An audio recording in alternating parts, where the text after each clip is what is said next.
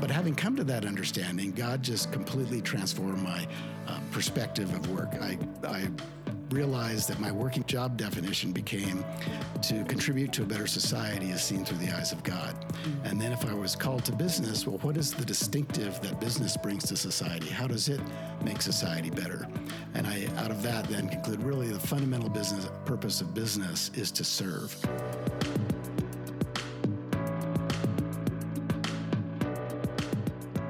Welcome to the Generosity Now podcast, where we bring you inspiring stories of generosity and whole life stewardship. Our goal is to showcase individuals and organizations making a positive impact in our communities and across the world. I'm your host, Eric Most, president of the National Christian Foundation, Rocky Mountain Region, and I'm joined by my incredible co-host, Lori Bossert, VP on our team. On today's podcast, we have Linda and Barry Rowan joining us. Welcome to the show. Thank you. Thanks, Eric. It's great to be here. So glad. Today we happen to be recording live from your beautiful home here in Steamboat, Colorado. What a joy it is to be here with you today and to share this beautiful spot. We're looking out across the mountains and the ski resort when there is snow. Right now we're summertime, and so no snow on the mountains, but such a beautiful place. So thank you so much for sharing the space with us. It's our pleasure. Yeah. We have a lot to talk about today, and so I just want to jump right in. We want to get to know both you, Barry, and Linda, and hear about, Barry, you've recently written a book that's going to be coming out, or actually just came out like a week before we dropped this podcast, and so we want to talk about that, and God has done great work in and through your lives and your story, and so we want to hear a little bit about that and just have a fun conversation. So Barry, would you give our listeners, though, a little overview of who you are, where you're raised, how you came to know Jesus as your Lord and Savior? Sure. I was raised in Idaho.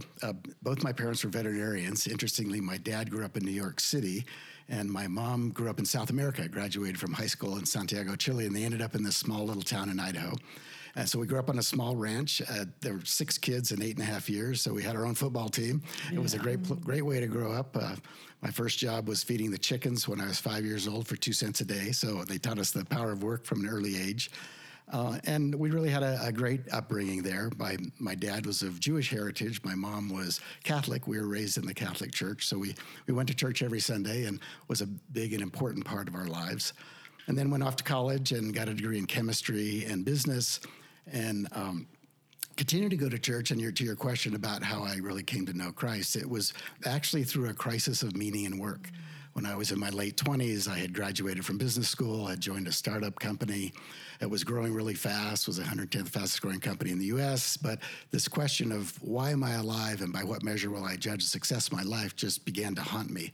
And it was out of that crisis of meaning and work that created a doorway for God to meet me there. And at a Young Life camp, actually in Colorado, I found myself up on that camp overlooking the beautiful Arkansas River Valley, and was just accosted by this anguish that was growing in me. And I think the harmony of nature reveals the disharmony in me. And I was very disharmonious and said, I'm not willing to go on living a divided life. And God in his infinite wisdom had to show me purpose in life in order to provide a context for meaning and work. So over the next 8 months, I read 16 books. I stopped going to church because I thought it was hypocritical to worship a God I no longer knew existed. And God had to take me down to total bedrock. And out of that, I concluded, as the lawyers would say, based on the preponderance of the evidence, I think it's more likely that God exists than he doesn't. And so I said, I'm going to put all my chips on that belief. And then it was, okay, if you've concluded that, well, what are you going to do about Jesus? And concluded that he is either a raging lunatic or he is who he says he is. And I thought, no, he is who he says he is, and therefore we need to believe what he says. And when he says, any of you who does not give up everything he has cannot be my disciple. And that was it for me. It was out of an act of surrender, but with heel marks in the sand, that I came into a living, loving relationship with Christ. But it still didn't answer the question of meaning and work. That was over the next 8 years that I ended up writing 350 pages to myself, mostly in the middle of the night, to help answer that question. And God had to really just transform my whole perspective of work. And that was actually the genesis of the book that you just mentioned. Wow. Thank you. And Linda, how about yourself? Tell us about your own journey and growing up and surrender to God. Thank you for that question. For me, it was more of a gentle journey. I'm going to say I was raised in a loving family. My dad, a pure Swede, being a Peter Swede, we attended and were very involved in the Lutheran Church. When I went off to college, the school I attended was a walking campus. Most freshmen and sophomores did not have automobiles. And the only church on campus, which was brilliant, by the way, was the Newman Center. So everybody went to the Newman Center. Didn't matter what denomination or even if you even knew God at that point. That's just where all the students went. And the priest was cool. He was relatable, and everyone was welcomed at the table.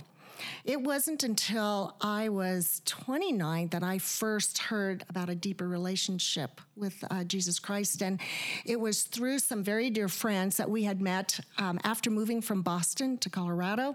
And that was the beginning of the understanding what it meant to me to surrender my life, my career, my time, my resources to our Lord Jesus Christ. With a background in finance and CPA, working with Hewlett-Packard at the time, once I made that deeper commitment, I wanted to understand the blueprint. I wanted to understand the Bible.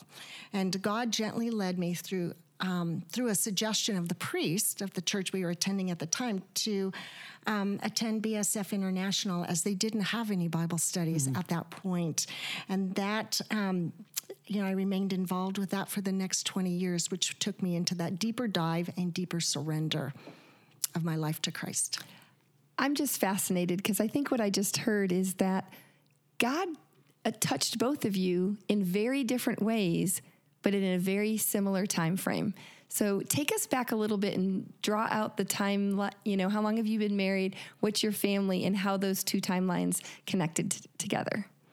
Well, I'll kick it off, and then Barry could chime in. So we've been married 42 years, 42 wonderful years. We are still best friends, love the adventure of life. And when we came together, because having attended the school and everybody went to the Catholic Church at that point, it was a seamless transition for me anyway to continue with Barry, who was going to the Catholic Church at that time.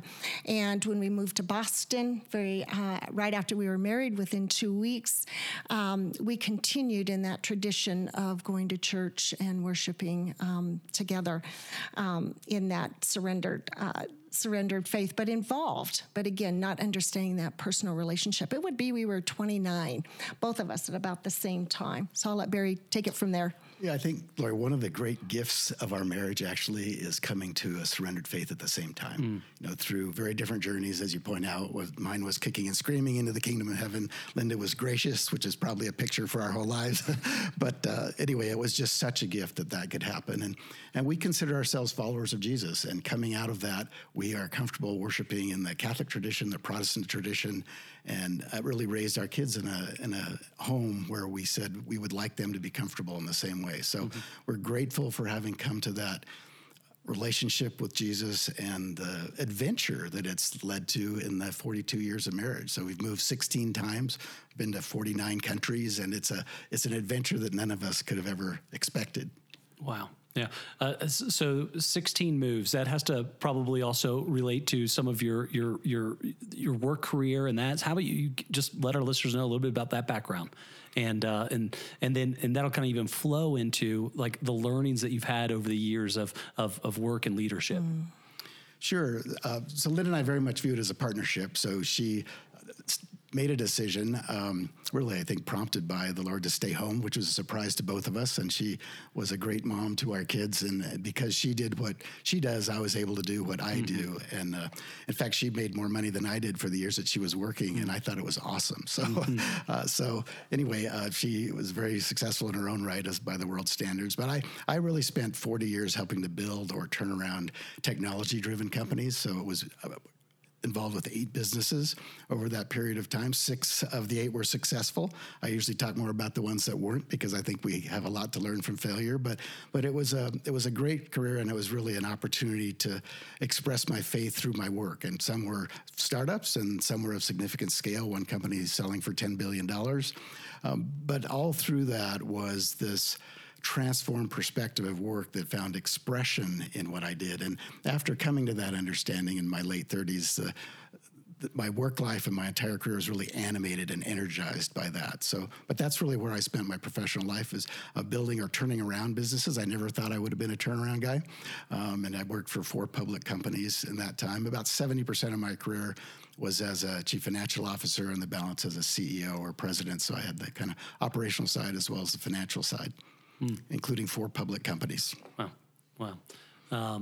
What a gift of even leadership and having somebody who is surrendered to God in the leadership of these businesses as well, in very secular businesses though. And so, how did that play out?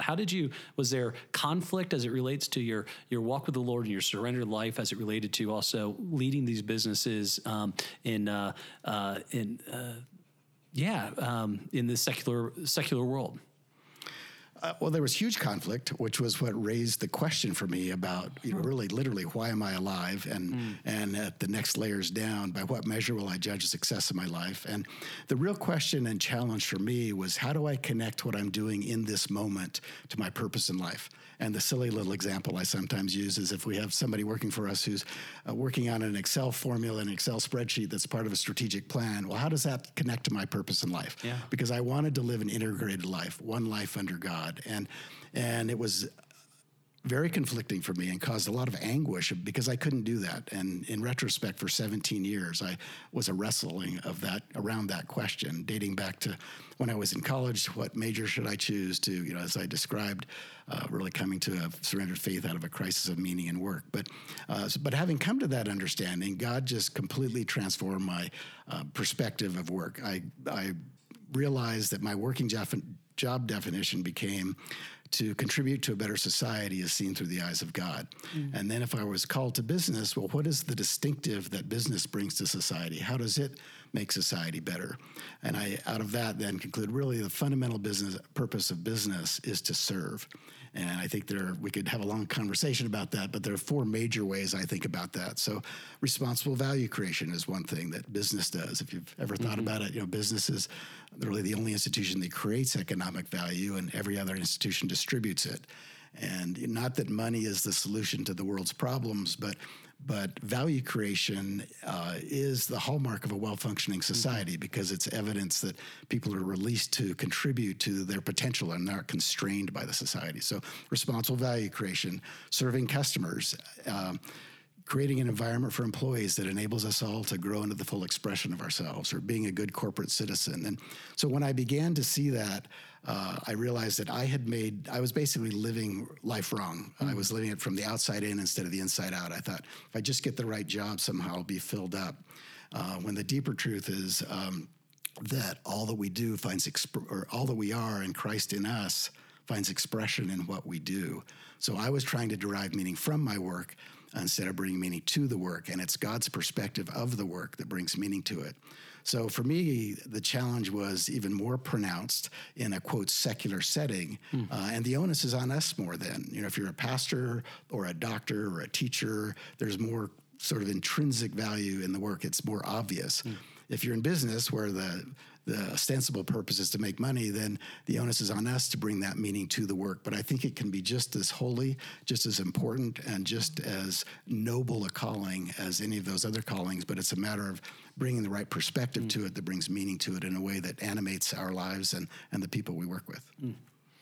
Yeah, you make me think of missionary C.T. Studd has an incredible poem. If you've never read about C.T. Studd or missionary, I encourage you to go take a look at him. But this one poem, it's one of my favorite. It's titled "One Life 'Twill Soon Be Past. Only what's done for Christ will last." And as you were even talking about Excel formula work, I try not to do any Excel formula work. Lori loves doing Excel formula work, but even in that work, doing it for the glory of God, right, and doing it for that end as well. And so that just was kind of screaming at me while you were talking. Yeah, and just to finish the thought, I mean, so how does an Excel formula connect to our purpose in life? It's probably obvious by now, but let's say you're doing it for a strategic plan, and you want to get the formula right so the strategic plan will be right, so the business can be successful and literally fulfill its God-ordained purpose. So if I am called to work in a business environment that has as those elements, it's really distinctives in God's creation. Well, it's important to get the formula right, and that ties into my entire purpose in life, to contribute to a better society as seen through the eyes of God. So once those connections get made, it's exciting and energizing and enlivening to work even in a place like business. Barry, something you said really touches my heart and just makes me really ponder, because so often we humans are looking to be important in a place. And sometimes we even look at our churches and we're consumers at our church instead of taking the perspective of being the church to others, where we're giving value and we're being a part. And that's it. To me, it mirrors what you said about in business. And I just want you to say it again. And I think I have the words, but correct me if I don't have them in your words, that being in business is all about, it's not about what we get from business. It's about what we give. It's about giving God's character to others while we're working, because it's all about people. It's about the relationships. It's about living out God's purposes in work and giving value to that work.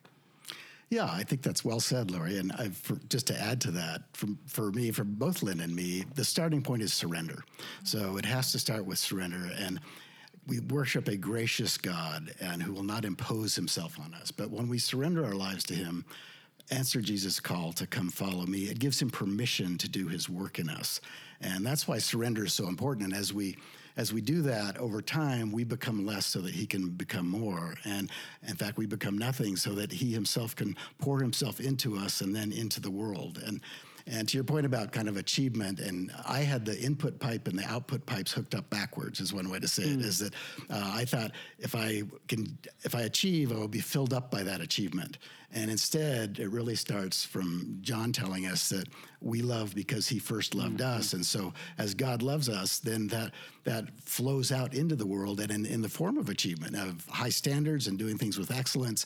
But it's not so that it fills us up. It's an expression of Christ in us. And as we go farther down the path, and it truly becomes no longer we who live, but Christ living in us, all of that sense of his love, of his care, of his high standards, of his desire to treat people with dignity and respect is what hopefully flows out of us and finds expression in the world. And I would just add one other point to that, because it's also something I've had it wrong for so long in so many ways. There's another way I've had it wrong. It's the difference between striving versus abiding. And the world tells us strive and, strive for achievement and all of that. And Lynn and I both have high standards and, we want to see things done well. And it's not at all a compromise to that. But it's a difference between striving and abiding. Remain in me and I will remain in you. And as, again, we become less and the Spirit of the living God comes into us more and we remain in him and he remains in us, that is what will flow out from us and into the world. And it leads to this life of wholeness and completeness and peace and joy and not having to be in control of everything, but to recognize that we worship a creator who is. I would actually describe what you just talked about is also the life of being generous. It's being generous because you recognize it's all God's. And if we've received redemption from God and all of the gifts and all of our skills from God, it's all his. We've got that surrender of being generous. Therefore, we want to share it with everybody else. And we want other people to have the same thing. We so desire for everybody else to come to that faith, but also we're not looking to do things for ourselves. We're looking to do things for other people. Yeah, and it's not about the 10%, it's about the 100%. Everything belongs to God. We often talk about generosity in terms of financial wealth, and yes, that's important, but it's about, as Linda said, it's about our financial wealth, it's about our time, it's about our very selves, and it's also a progression. And I think for those folks who are listening, for us all to take encouragement from the fact that this is not a one-and-done proposition. Yes. I'll give you an example for me out of my recent career. So the last public company I was a part of was GoGo, and many of you know that. It is the company that puts internet on airplanes. And I joined, and GoGo turned out to be a double turnaround followed by a comprehensive transformation, is the way we described it to the Wall Street Journal. But joined the company, and we got it completely turned around. And we announced earnings. I remember distinctly, it was Friday the 13th in March. 2 days before COVID hit. So we announced quarterly earnings as a public company. 2 days later, COVID hit, and we, of course, in the aviation business, and flights were only down 96% in the first month. So it was a dramatic shift in the business model. Yeah. And it was during Lent, and the way I describe it is it was an unrelenting Lent. And it was really, Lord, and I wrestled with that. And it's like, oh, we just finished. I don't know if I have the energy to do this. But out of that anguish and over the next few weeks, a clarity came to me, and it really was a sense of God saying, are you willing, Barry, to go from reluctant obedience to joyful generosity? To your question about generosity, Lori. And it was, are you willing to give generously of yourself? I'd seen this movie before. This one was perhaps a little bit more of a nightmare than some of the, or a horror movie than some of that I had seen. But nonetheless, I'd been a part of turnarounds. I had a pretty clear sense of what to do. But out of that, it was, yes, Lord.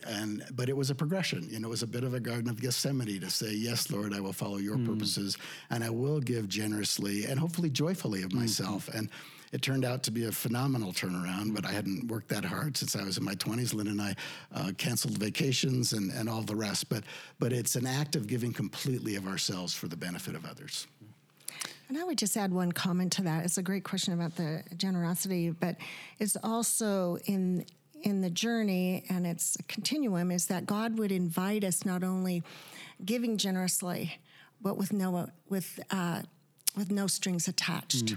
We're not expecting to receive anything back. And that was a whole different level of invitation of what surrender and generosity meant to me and to us, is that there were no strings attached. We had no expectations, but to freely give it with open hands to where God was inviting us of our time, our talent, our treasures, and especially in corporate America, but in the communities that we served.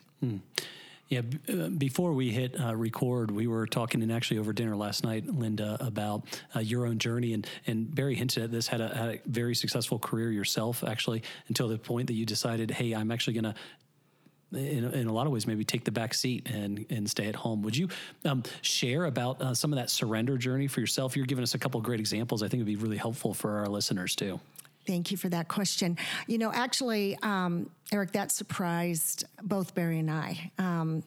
I was a career woman the whole way. As Barry mentioned, I always made more until I retired, until Barry did. He was very proud of touting that comment. It would actually not be my decision or our decision. It was God's invitation that took us to that place of prayer. When God tapped my heart to give up my career that I really loved and hang up my business suit and put on tennis shoes to be a stay-home mom raising our sons. As I said, that shocked not only us, our colleagues, our family, because nobody ever thought that would actually ever happen. But God had other plans for us.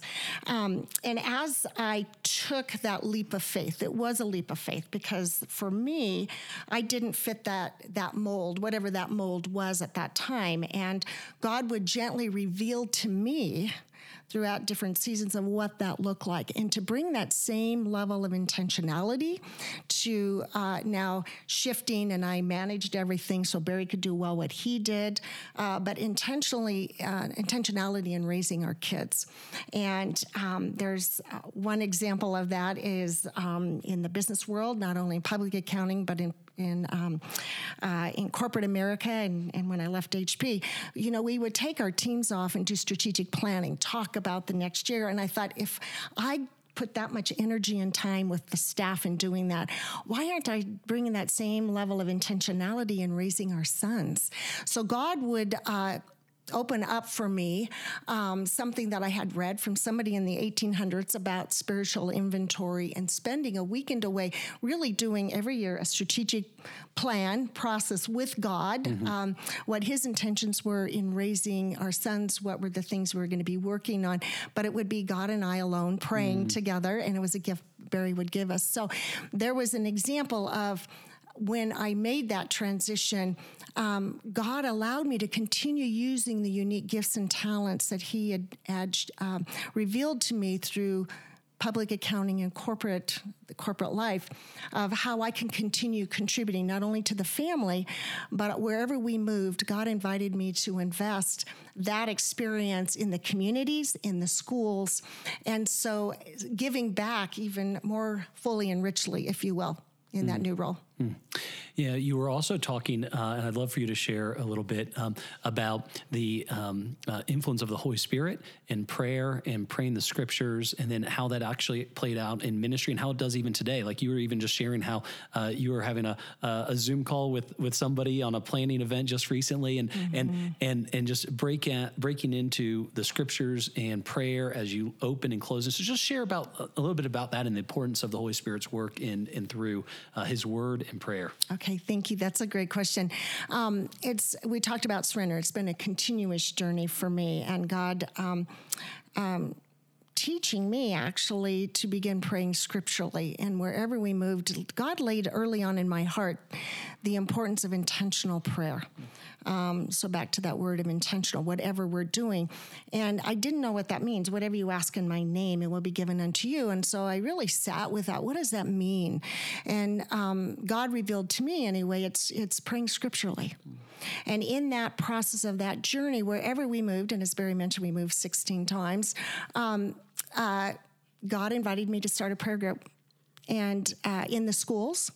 And whether they, whatever the schools were, whether faith-based or not, or Catholic, God invited me to start prayer groups and invite people to join along to pray for the faculty, for the students, for the needs of the families that went to the school. And it was a whole hour of intentional prayer once a week on campus and confidential. And so God, again, afforded me that opportunity for that journey that I would never have expected when I was wearing my business suit at that time.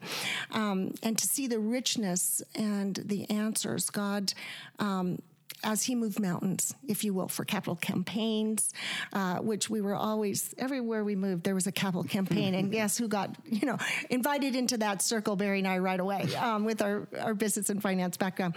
But it was just a joy to see what God was doing through those programs. So you mentioned even recently a call.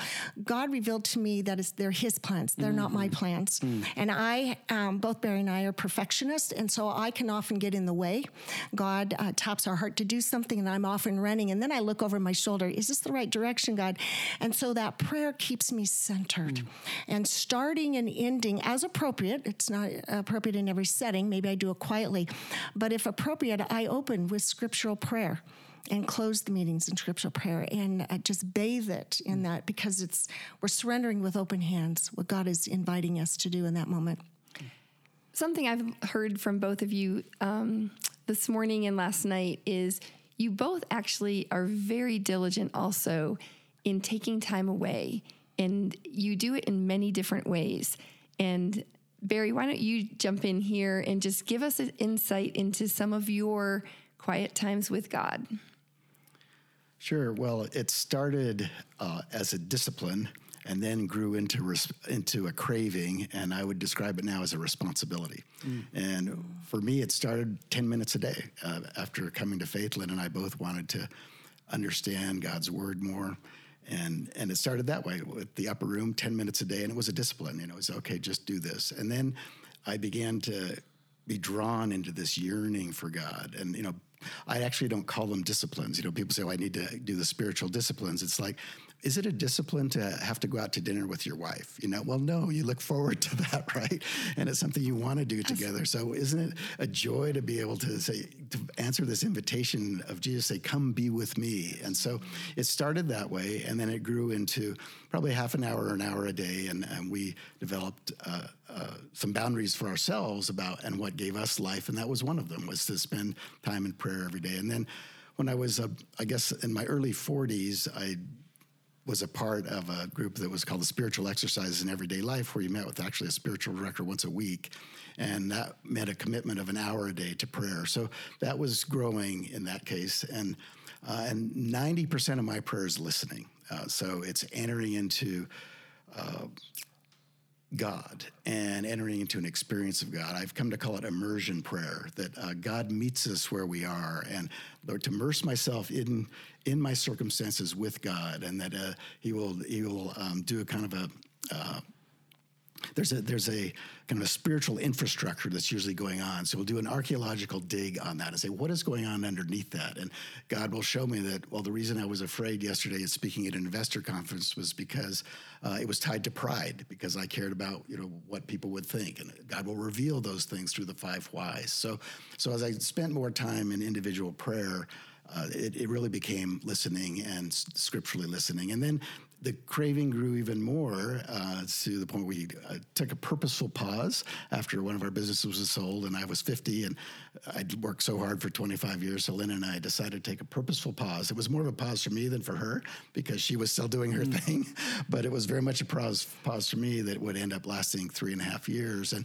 one of the things I wanted to do on that was to take an extended retreat. So I did the first 8-day silent retreat then, and it was a profound experience for me. And I ended up then doing an annual retreat of a week, most every year, until a couple of times when the company just got so intense and we had to cancel vacations and I couldn't do that. But it's a really important part of my own life, is just time with God. And then I retired from a corporate life in March of this year after we got GoGo successfully turned around, and did the one thing on my bucket list for the month of April, which was a month-long silent retreat. And it was the most profound and life-giving month of my life, really. And it was far from silent. In fact, I wrote 375 pages during that time, which was twice as many words as are in the book that just came out. So, but it was a very active conversation with God, and it was just so enriching and life-giving. And it was an experience of God's love and his leadership. So for me, that time of being alone with God and listening to him is a way for me to just grow into the intimacy with him. And so when I say it went from a responsibility or a discipline to a craving to a responsibility, it's a responsibility now, because if I don't get that kind of time alone with God, that I'm kind of out of whack. And it's just how we're wired, is to be drawn into this deep richness with him. And so as a result, I've written over 10,000 pages in a journal, and that's kind of my way of praying and writing my way through life with him. Yeah, so as you just even mentioned, the kind of retiring from full-time executive work, and you took that the silent retreat. You've now also been talking, and we talked a little while ago that you speak about this next chapter of your life as your encore calling. Could you give us a little bit more about like what that means, and what are you hoping to accomplish during this time for you? Sure. And by the way, the silent retreat was fundamental to this next season, because we wanted to lay the encore calling on the right cornerstone, with Christ as the cornerstone. And then that was really the objective of this. And so Linda and I view this together as our encore calling. Yeah. And, we're not retired. I've retired from corporate life, but haven't retired from life at all. So yes. In fact, the challenge is to not work still 60 hours a week in this. But the encore calling for us is really an act of total generosity. And hopefully our whole lives have been that way, but particularly now that we want to give ourselves away through what we have come to describe as lines of service. So different lines of service. So we're investing in our family, the poor, and the next generation. And the lines of service are walking with the poor. So we're very involved in Central America, bringing clean water to them, which has been our most recent interest. We've made 22 trips to Central America over the last 15 years. And we can talk about how we got into that. But so it's walking with the poor. It's serving on corporate and nonprofit boards. It's a life of writing, speaking, teaching, and what we call holistic accompaniment, coming alongside people along the way and in our journeys in holistic ways. So, and then even our house we view as God's house of hospitality. So in our view, all of those things are connected with Christ at the center, and these lines of service are expressions of our gratitude, hopefully in ways that can be a benefit to others. So good. So you mentioned that then was instrumental in also moving into this encore calling, and also out of the fruit of that is this writing of the book, The Spiritual Art of Business, your first book. Could you give us an overview of the book and who it is for and why you felt even called to write it? Yes, well, it really grew out of my own struggle to find meaning in work. And as we talked about, those 350 pages, which have grown much more beyond that. And as I've spoken many, many times around the country and around the world on this topic, it's just very clear that so many of us struggle with the same question. Why am I alive? And what's the purpose of my work? And how do I live a life that matters? And the 100,000 hours that are going to work, is it really going to mean anything or not? And so the reason I wrote the book is because, one, is I understand the anguish. I mean, I felt it deeply. But secondly is there's an answer. I mean, God is the answer, and there's an answer to the anguish in ways that can lead us into a life in our work that is life-giving.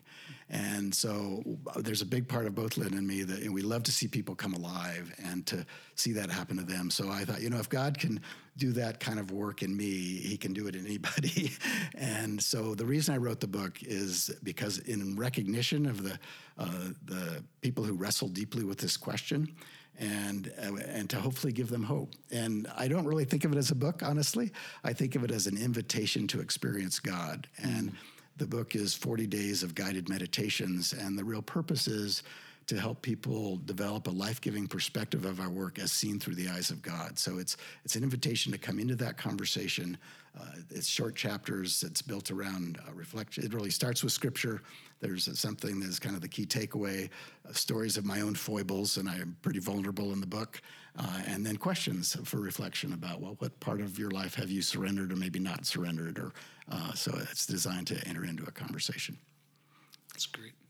So I've read part of the book, which I have been I just love it. But I didn't get the privilege of doing it in that 40 days as we were preparing for the podcast. And I do that 40-day because we all need to process this slowly. And those questions that you've given, and there's even a guide that they can download to help them walk through the book. I just see this book as such a great tool that groups of business people can get together, people from churches. This is a place where people can gather together, become vulnerable with each other on this 40-day journey, which I know you intentionally did similar to Jesus's 40 days and all of those, examples that God gave in Scripture of the 40 days for us to be able to commit that time.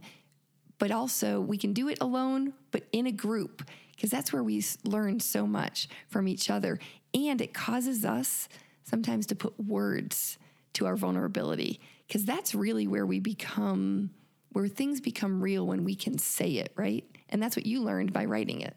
Yeah, and it's not about writing a book for me. It's about being, in some small way, a catalyst to help people, really Christ-following leaders who are called to live fully for God in the world. That's really Linda's and my call. And we love pastors and all of that, but and nothing wrong with that, of course.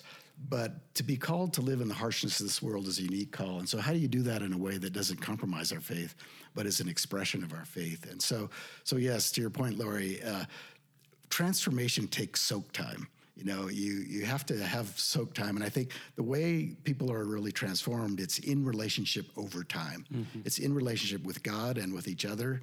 And so that's why we wrote the discussion guide. As you mentioned, you can download it on our website, barrylrowan.com. And it's designed to cover 4 sessions, so the 4 main segments of the book. And then the last segment and the last session is around integration. So what do I do with this, and how does this become real for me? So the hope is that people would literally live differently as a result of this, because it is less of them living and more of Christ in them living in the world. So that's the hope, is to somehow be a part of God's desire to see the world transformed in his behalf. And I think I'll just add one other thought as I've observed Barry and writing this. You've been writing your whole life. I used to call Barry, I still do, a monk in a business suit. And he's always had this desire of, putting pen to paper and writing these thoughts down. But one encouragement, too, is that at this moment, every moment is just as holy as another one, and being fully present in the moment, as Henry Nouwen says. Mm-hmm. And I think that's a gift of this book. Somebody asked if I had read it through, and I said, I've lived it. Mm-hmm. So, yeah. That's so good. What do you guys wish other Christians knew about surrender?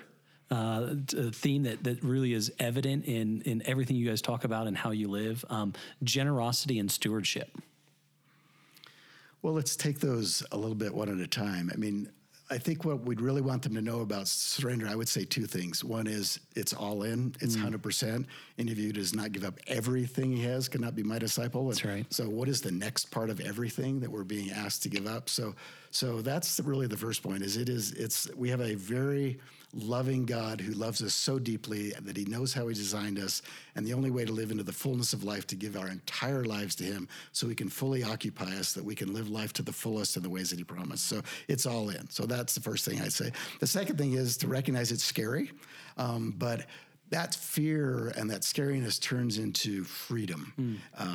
It's such an odd thing to say, but surrender is the gateway to freedom. Yes. As we give our lives up, we find freedom in Christ because we are living into the life that we were designed to live, and it leads to joy.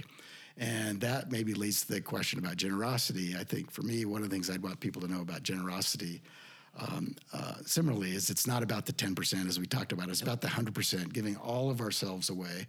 And that generosity is the foundation to joy, because it causes us to hold things more loosely. It causes us to live out of an abundance mentality instead of a scarcity mentality. It causes us to live a life with open hands instead of closed fists, a life of giving instead of clinging. And as countercultural as that is, to give ourselves away is the way to find the deepest fulfillment that we have. And so stewardship is very much the same. I mean, we view this life as God's life to live through us, whether it's through our time, our careers, our wealth, whatever that might be. And even in our kids, we're so grateful to have kids and now who are married who have a faith that's very important to them. And now we have grandkids. And so our real hope is that they can also experience this joy. And of course, it's not every day and it's not every moment. But by and large, there's an underlying kind of sustaining joy. And for me, I'll just speak for myself, gratitude does not come naturally for me. Because I am much more focused on what's left to be done than what's been done, very achievement-oriented, and so that's where the orientation is. And gratitude has not come naturally. But in the last 10 years, it's seeped its way into my soul, and I think Linda would probably say the same thing. And I'm grateful for gratitude. Can I just ask a question about that gratitude? Because a lot of us, I think, aren't gifted with that desire to be, that gratitude because of the achievement part that we've been raised with. And again, how did it start? Did it start? I know how it started for me was I had to practice it. Mm-hmm. Like it's a muscle I had to actually use, and I had to practice it so that I can then see it more. Yeah, well, first for me, it came from just having things to be grateful for. Mm-hmm. I mean, and coming to Christ is the first place of that, when we begin to realize our need for God. And then we see this vacuum that he fills in us so completely. And even then, challenging situations. And we all go through, when you get to be our age, challenging situations. And particularly my business career, they've been very, very challenging situations. And to see how God uses the challenges to shape us. So out of that is really, my encouragement to people is embrace the pain, because God is in the pain and God gives purpose to the pain. And that is one of the gifts of following him. And so it causes us, oddly, to become grateful even for the challenges, because we know that is a source of growth for us, for example. So for me, it was first recognizing there are things to be grateful for.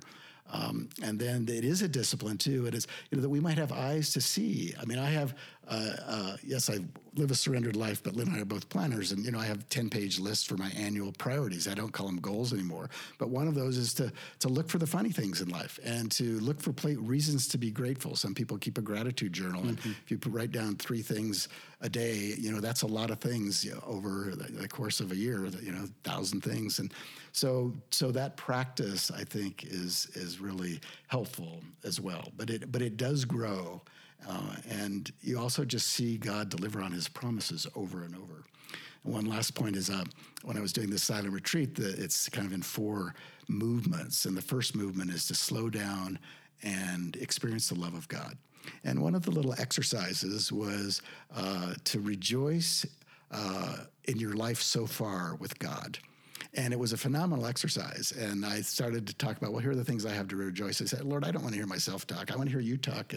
And so 67 things came to mind as I was just walking down this path that I ended up writing down. And it's like, wow, Lord, we have a lot to rejoice in this life, starting with the fact that I didn't die when I was born, which almost happened. And so anyway, as you begin to see that and the reason for rejoicing, it just makes us grateful.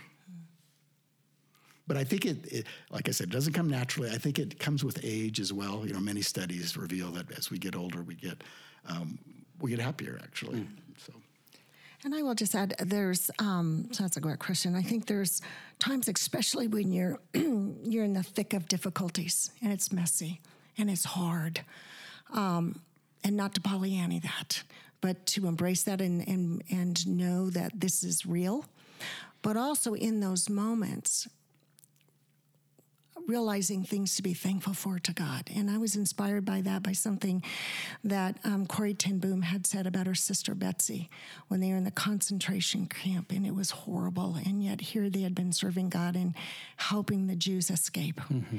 And yet they're in this concentration camp, and it's filthy and it's dirty. The work is hard. They're underfed. And Betsy is praying and thanks God for the fleas. And that hit me. I thought, wow, how could she do that? And yet, God revealed that the guards would not come into that concentration room because the fleas were there, so they could hold a Bible study. And I thought, wow, if Betsy can thank God for the fleas, and she would go on and never get out of the concentration camp, but she had that heart of seeing what God was seeing in the messiness and the difficulties. So that has encouraged me. And again, Barry and I, both perfectionists, I think gratitude is something that is more, like you said, Lori, a muscle. And starting the day out, praising God and thanking Him for this moment, even when we cannot see how God is going to utilize that difficult situation for His good and glory, but trusting Him. Well, talking about being thankful for this moment, we're thankful for this moment, this time of sharing. Thank you for your vulnerability and openness and just even opening up part of your life. We could spend another hour here talking. I really do. Like, I had a whole list of other questions I wanted to ask you, and so we're just going to have to do this again. Barry, your book came out as this podcast hits. It came out a week ago. So where can people find it? Well, you can buy it on Amazon. You can buy it on InterVarsity Press's website, so it's widely available. And you can download the discussion guide, like I said, from our website at barrylrowan.com, and it's free. That's great. That's great, and a great tool that can be even used in a small group and gather around some other business folks. Or folks, it doesn't have to be a business leader, just to gather around and think about their work and the spiritual art of business. I love it. So thank you so much for the generosity of having that discussion guide available for download. And we're going to go ahead and close now, though, and in that we often close with a closing verse. And so Lori kind of actually put forward today Philippians 2:13. Barry, this verse just really reminded me of what I have seen in you. So, for it is God who works in you to will and act according to His good purpose. So on the Generosity Now podcast, we seek to inspire, equip, and connect our listeners for generous kingdom impact and whole life stewardship. For more information on us at NCF, please check us out at ncfgiving.com/Rocky Mountains. You can also send us an email at info@generositynow.org. And please go ahead and subscribe to our podcast. Leave us a 5-star review and share it with your network. It would be our joy. And go check out Barry's book and look for future books. We talked about a whole cadre of more books in the pipeline. So thank you guys so much. It's been such a joy, and God bless.